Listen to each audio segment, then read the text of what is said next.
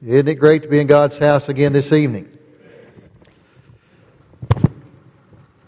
Let me get my phone out here. I've got my sermons in my notes, so there we go. We're good to go now. You can be turning in your Bibles tonight to Exodus chapter 14.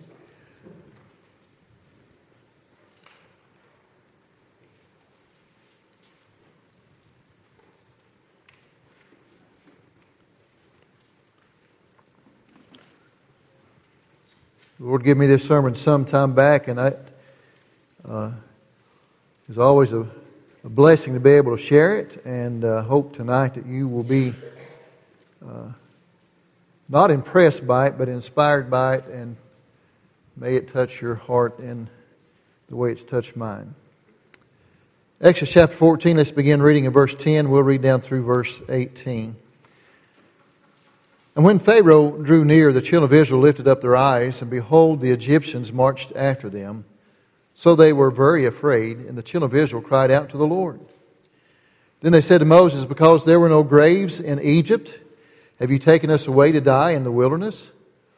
Why have you so dealt with us to bring us up out of Egypt? Is this not the word that we told you in Egypt, saying, let us alone that we may serve the Egyptians? For it would have been better for us to serve the Egyptians than that we should die in the wilderness. And Moses said to the people, do not be afraid. Stand still and see the salvation of the Lord, which He will accomplish for you today. For the Egyptians whom you see today, and you shall see again no more forever. The Lord will fight for you, and you shall hold your peace. And the Lord said to Moses, why do you cry to me? Tell the children of Israel to go forward. But lift up your rod and stretch out your hand over the sea and divide it, and the children of Israel shall go on dry ground through the midst of the sea. And I indeed will harden the heart of the Egyptians, that they shall follow them. So I will gain honor over Pharaoh and over all his army, his chariots, and his horsemen. Then the Egyptians shall know that I am the Lord, when I have gained honor for myself over Pharaoh, his chariots, and his horsemen. Let's stop there and go once again to the Lord in word of prayer. Gracious Father, we are so thankful to be in your house tonight. We praise you for the blessing of this beautiful day, the beautiful Lord's Day that you've granted us eyes to see and ears to hear, and just a health to be a part of it. We thank you, Lord, for the beautiful singing that we heard both this morning and this evening, and we ask God that it was a sweet-smelling Savior to your nostrils, and we ask that even again tonight, Lord, that as we have opened your Word, that your Holy Spirit would be here in our midst to teach us and guide us and encourage us through it. And we pray that you'll get honor and glory through all that's said here tonight. In Jesus' name we pray. Amen. Have you ever found yourself between a rock and a hard place?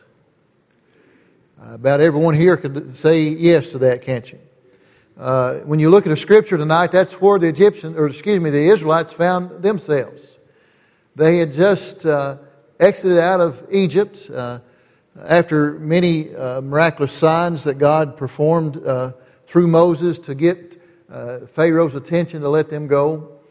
And they thought they were scot-free. They had plundered the Egyptians actually on the way out. They had gotten everything that the Egyptians were so glad to get rid of them. They just gave them gold and silver and clothing and all. And so they started out the road toward the promised land. And God could have taken them the easy way, but He chose to take them the hard way. Now understand, they when they went to Egypt 430 years earlier, there were only about 70 of them. Now estimates are there are anywhere from 1.3 to 3 million of them. If you can imagine that many people and the logistics of moving that many people, but God used Moses to take that horde of people down toward the Red Sea, and they get to the Red Sea, and lo and behold, don't have any boats to cross over. That would have been an obstacle, to say the least, wouldn't it? But as they were trying to figure out what to do, they looked behind them, and a plume of smoke was rising in the foreground or in the background behind them, and lo and behold, it was Pharaoh and his army and his chariots chasing after them. And the passage here says in verse 10 that they were very afraid. Rock in a hard place. Many times when I find myself between a rock and a hard place, it's my own doing. It's my decisions that's made that situation the way it is, and mostly my poor decisions to make that the way it is. But here the children of Israel were obedient to the commands of God. They had done exactly what God had told them to. And here they presumed they were in a rock and a hard place, but they really weren't. They just thought they were. But they found themselves in this position. There's three things that I think that we can pull from this passage this evening that will help us in our rock and hard place situations that I believe that God shared here with the Israelites in theirs. First of all, don't look back in fear. The children of Israel had spent 430 years in slavery. It got worse as the time went on. Their existence was pretty poor. If you can imagine living in Egypt where it's pretty hot, slaving under the Egyptian sun day in and day out, and meagerly getting by, and then on top of that, they were surrounded by such a pagan nation. They said the Egyptians, I think, had over 800 different gods they worshipped. I think Re, the sun god, was the main god they served. So they grew. This generation of Israelites grew up in a pagan country. They were slaves. They weren't citizens. So similarly had everything against them. But then they cried out to God. And God listened and heard from heaven and sought to use the man Moses to deliver them out of the distress. And things were going well for a time being, wasn't it? But then they hit this rock and a hard place. I think for you and I, when we get there, we don't need to do like the Israelites, is to look back in fear. Don't look back in fear. Fear is a terrible emotion, isn't it? Anybody here ever been afraid? We get afraid. We men are macho. We don't like to show our fearfulness, but we're fearful too. But one of the things that fear does, fear produces panic. Here the Israelites thought that they couldn't swim across the Red Sea. They couldn't make boats fast enough to get across the Red Sea. And the Egyptians were chasing them right up their backs. And they thought, we're surely going to die. And they began to blame Moses and said, you brought us out here in the wilderness to die. Fear produces panic. My wife and I got married in January of 1982. Boy, I just about forgot. She's here with me tonight, by the way. That summer, a friend of mine I grew up with called and said, you want to go out and go fishing tonight? Woods Creek Lake? I said, sure. So I told Kim, I said, I think I'm going to go fishing tonight with Chris. You want to go? And I thought she'd say no. She said yes. I don't know, to this day, I don't know why you said yes, but she's thinking I don't know why either. But we fished all night, or fished several hours that night, and off the bank. We're fishing off the bank, and we decided to call it quit about midnight, and we got our tackle, and Chris was the only one that had the lantern. He had the light, and he was in front, and I don't know if I was second. I had Kim behind pulling her up the hill, but all of a sudden a copperhead come off the hill down between me and Chris down the path. And as soon as he saw that snake, he put her in B and boogied out of there. Left Kim and I in the dark. And the fear of that, and he's scared to death of snakes, but the fear of that left him in a panic, and he took off running up the hill, left us in the dark. But fear produces panic, doesn't it? And that's what happened here with the Israelites. They began to panic over their situation. And listen, folks, Satan wants us to panic, don't he? Because when we fear, we're not having faith, are we? Fear is the antithesis of faith. And when we begin to fear, we're taking God out of the picture. We're saying, okay, God, you didn't see this coming. God, you're not big enough to handle this, so I'm just going to fear. I'm just going to sit over here and tremble. The Israelites begin to fear, not only does fear produce panic, but it also paralyzes our faith. Let's look at verse 11. Then they said to Moses, because there were no graves in Egypt, have you taken us away to die in the wilderness? Why have you so dealt with us to bring us out of Egypt? I've seen people when they get in a rock and a hard place situation, so to speak, that faith is not as strong as it appeared. Does that make sense?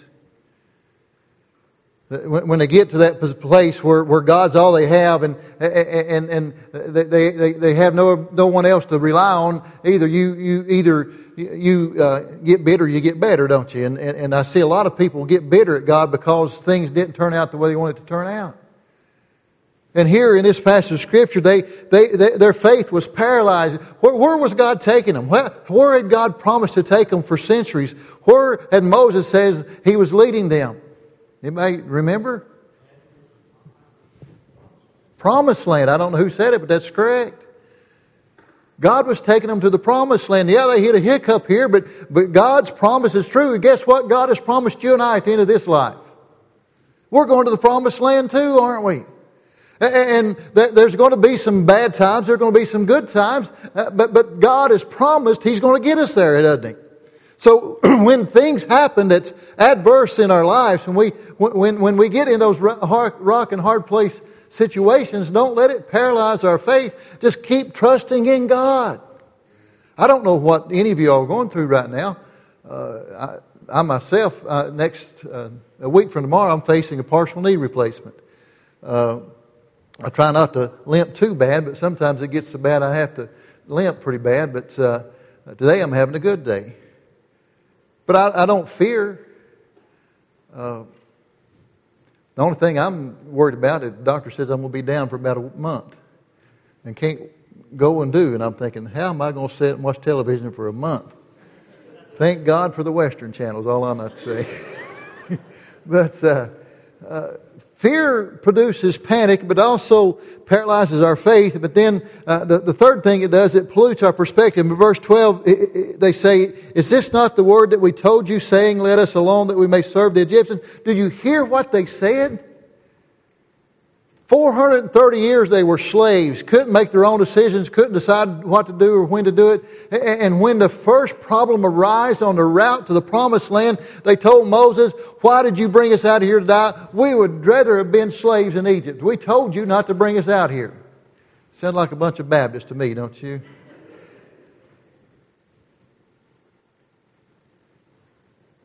Why have you taken us away to die in the wilderness? But verse 12, saying, let us alone that we may serve the Egyptians. It would have been better for us to serve the Egyptians than that we should die in the wilderness.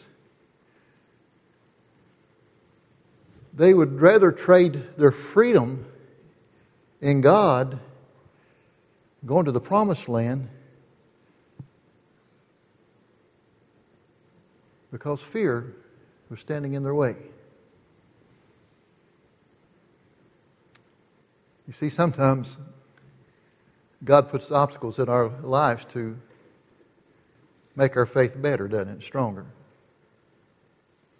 I've learned, and I'm still learning, but I've learned a lesson over the years, is that I rarely learn anything about God on the mountaintop. Now, don't get me wrong, I love mountaintops. I love when I'm spiritually high. I love when there's worshiping and praising God and everything's going well. But you know what I've learned more about God? It's when I'm in that deep, dark valley. Because when I'm in the deep, dark valley, I'm on my knees, flat on my face, crying out to God, asking Him to save me. When you're there and there's nothing else you can do but look up, then you're going to cry out to God. And God has revealed Himself more to me in the valley when I had no one else to depend upon but God Himself. God has shown Himself that He is able.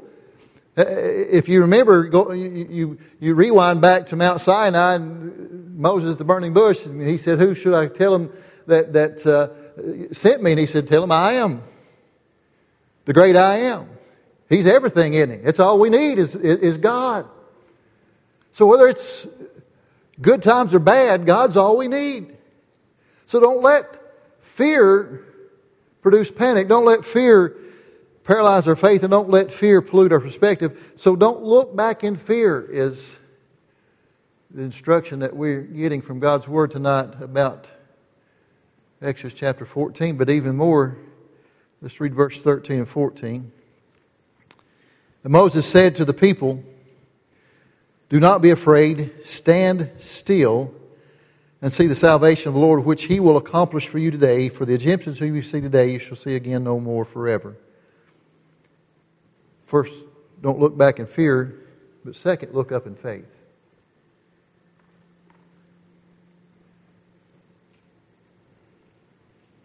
God's sometimes the last resource that we use, isn't He? We'll call a trusted friend. We'll get advice from somebody off television.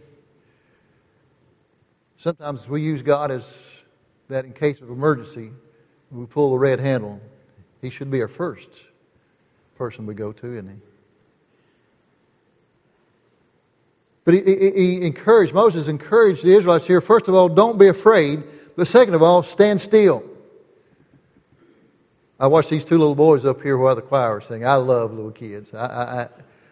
We had two boys, got a grandson and a granddaughter. It's the first grandgirl we've got. She's 10 years old. And first time I ever had my fingernails painted and my hair done was by my little granddaughter when she was little. Played with dolls too, guys. It's just what you do when you're a grandfather.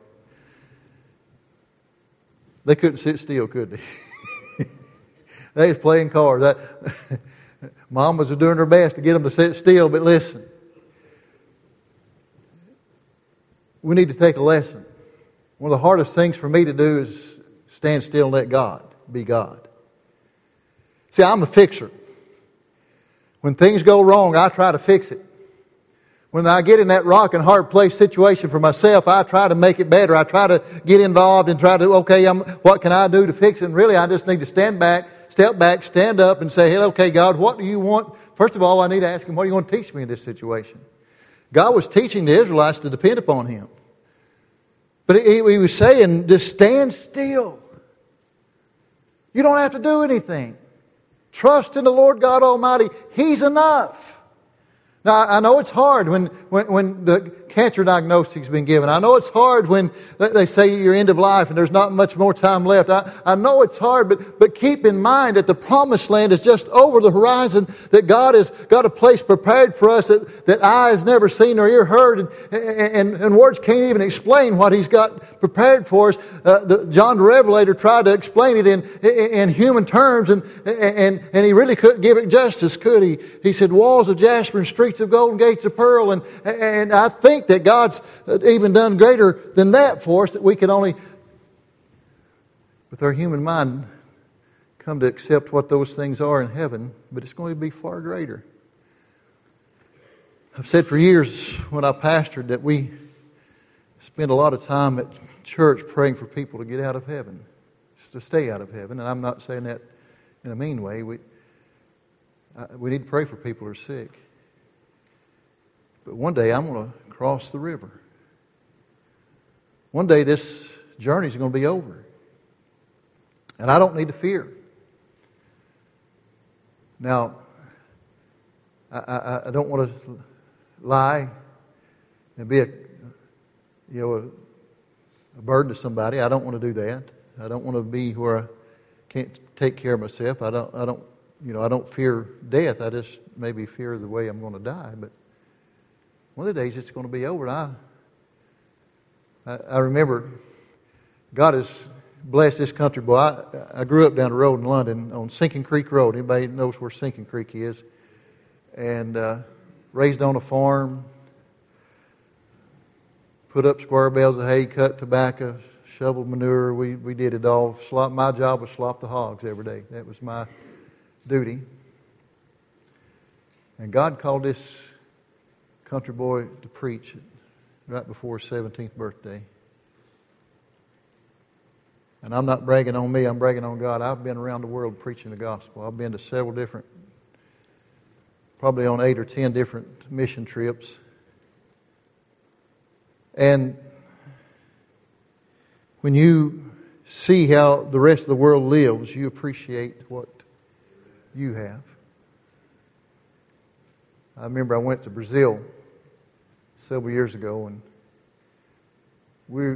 we had a construction crew and a evangelism crew, teams, and I served the first week on the construction crew and the second week on the evangelism crew, and I went to this house down a dirt road and came to a little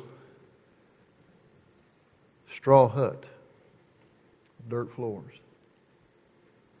One chair in the whole house.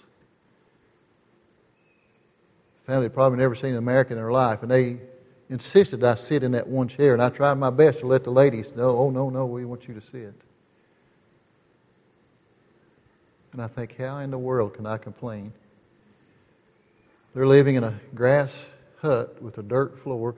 She was sweeping the dirt floor when we arrived. It was clean. How can I complain even when I may be going through the harshest time of my life? How can I complain because God has blessed me so abundantly? Yeah, there's been rock and hard places. There's been times where I didn't know whether God was going to pull us through, but yes, He always does, and He always will until He gets time to call us home, doesn't He?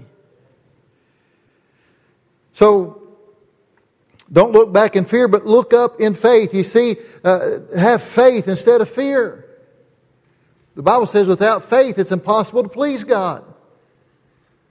They that come to Him must believe that He is and that He who He says He is, and we just have to put faith in God. And faith is, I like to see, but faith isn't what we see, it's what's unseen, isn't it? Do I know that I'll be alive a month from now? No. I have no idea. But I don't cower in fear not knowing whether I'm going to be alive for a month from now. I praise God that He has a place prepared for those who are prepared. But then Moses said, stand still and see the salvation of the Lord. In other words, look what God's going to do in front of you.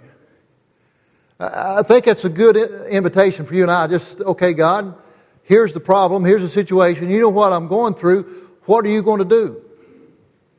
It's not what I'm going to do, but God, how are you going to fix it? Now, I need to learn this lesson because sometimes I had a deacon at a church I pastored in Wayne County, said he had a fall to pieces sometimes. Sometimes I have a fall to pieces when things don't go the way I plan.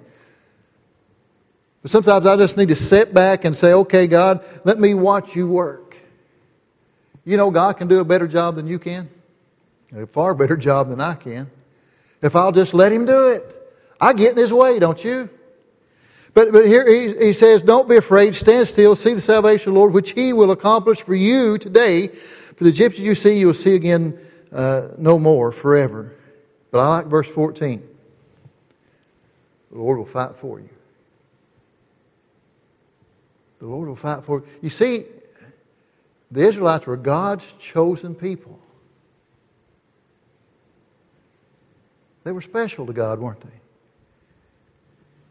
Aren't we?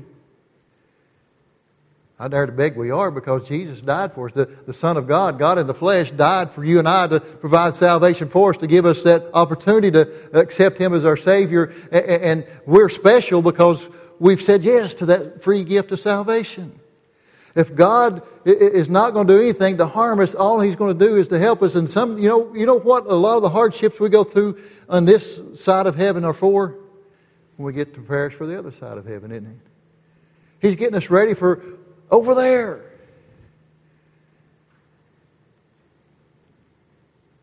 You know what my problem is? I'm too hard-headed. I've got to learn the lessons over and over again.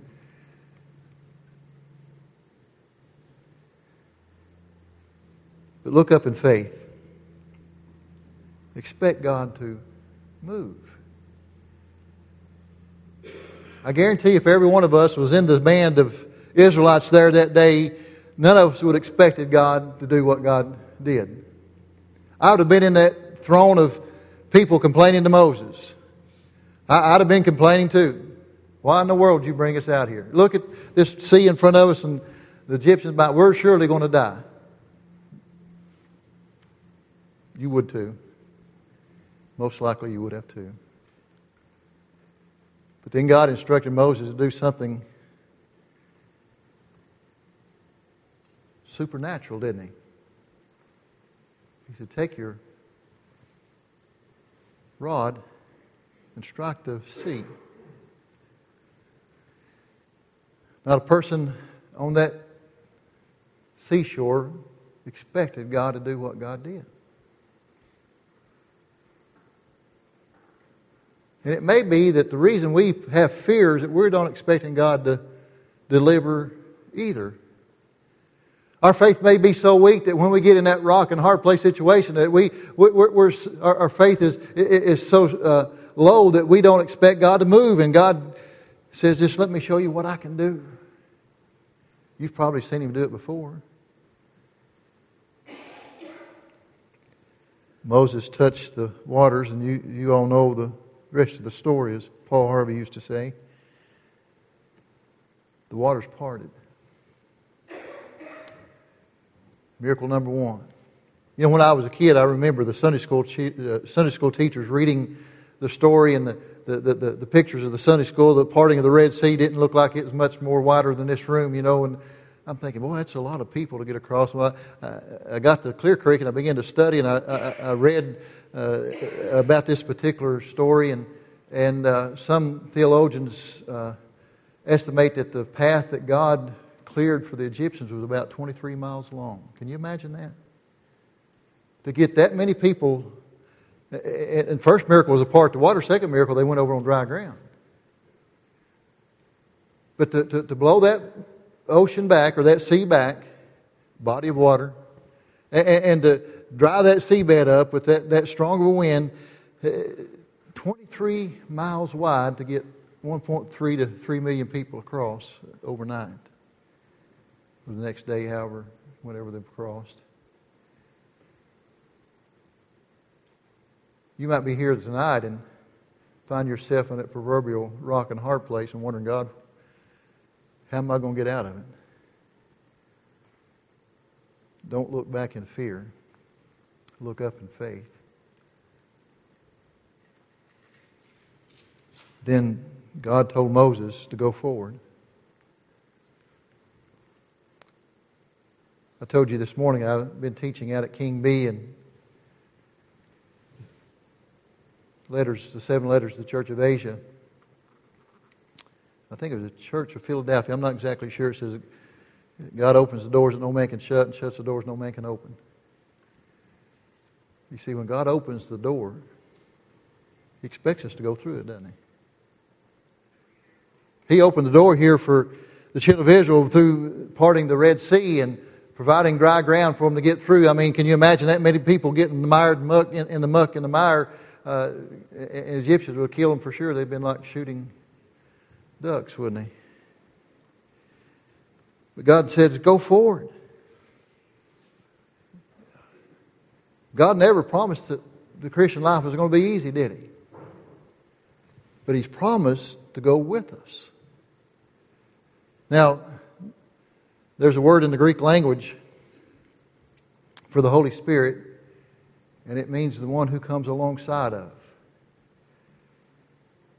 And that's the job of the Holy Spirit, is when we're going through those hardships, God's walking right beside us. You've seen that footprints in the sand picture, the poem. And when the Lord and the person was walking together, there were 2 sets of footprints, and when the hardships come along, there was only 1 set of footprints, and the person that was walking with Jesus says, well, Lord, I noticed when the storms come along, there's only 1 set of footprints. Yes, my child, that's when I was carrying you through the storm. See, God, through the Holy Spirit, comes alongside of us, walks with us, picks us up and carries us through that storm. We can't do it without Him. We can't live life without Him. I've tried. It doesn't work. So, we've got to anticipate obstacles, but we also need to expect miracles, don't we? We serve a miracle-making God. I love reading. I'm an Old Testament buff anyway. I love World War II history. I love history of all sorts, but I love Old Testament history. I love these stories that tell of God moving in miraculous ways, and we still serve the same God today, don't we? Now listen, this happened thousands of years ago. Is God still the same God? Does God still have the same power He did when He was here on the Israelites was here on the sea of the Red Sea? Yes, He is, and He's still the same God today. And God can do miracles today, just like He did in the Bible. We don't have to see that there's a disconnect because He is the same God.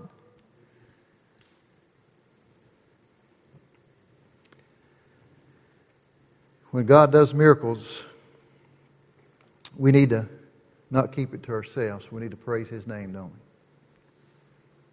I think it's 2 Corinthians chapter 1 that says that when God comforts you, you need to take that comfort and comfort others with it. And that's my paraphrase. When God does a miracle. Now, you know what happened after the Israelites got on the other side of the Red Sea? We Baptists don't like to hear it, but they sang and danced. I don't dance very good. Actually, I don't dance at all.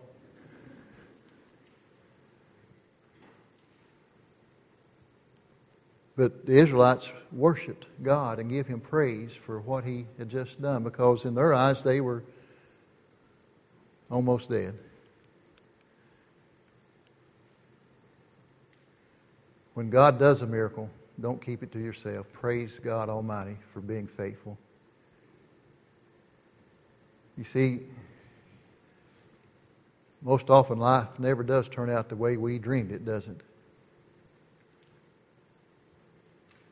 I don't know if I told you, but I'm a planner. I try to plan things, and when things don't go according to plan, sometimes I get bent out of shape. God has a sense of humor that way, doesn't He? He shows me who's really in control. But I've just got to keep my eyes on the prize. I've got to keep looking up. I've got to keep going forward.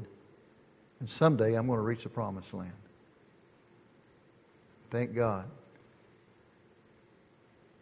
that He's prepared a place for you and I to go.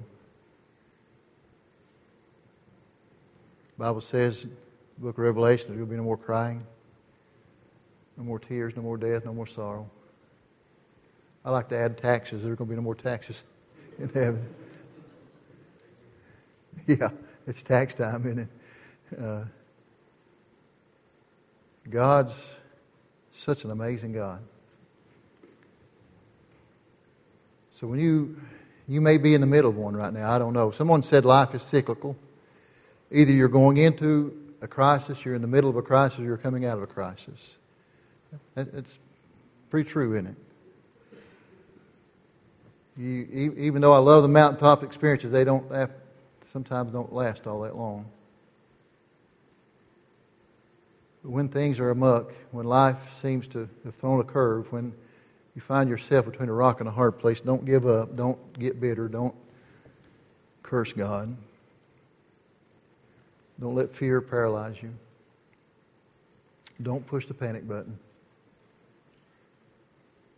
Stand still and have faith in an almighty God that can move mountains, that can part seas, that can raise the dead,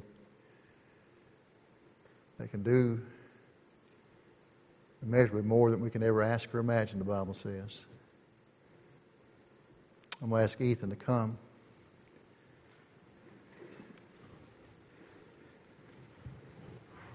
We serve an awesome God, church. Tonight, if you happen to be in one of those crises, got bad news, physically, financially, maritally, mentally, emotionally, whatever,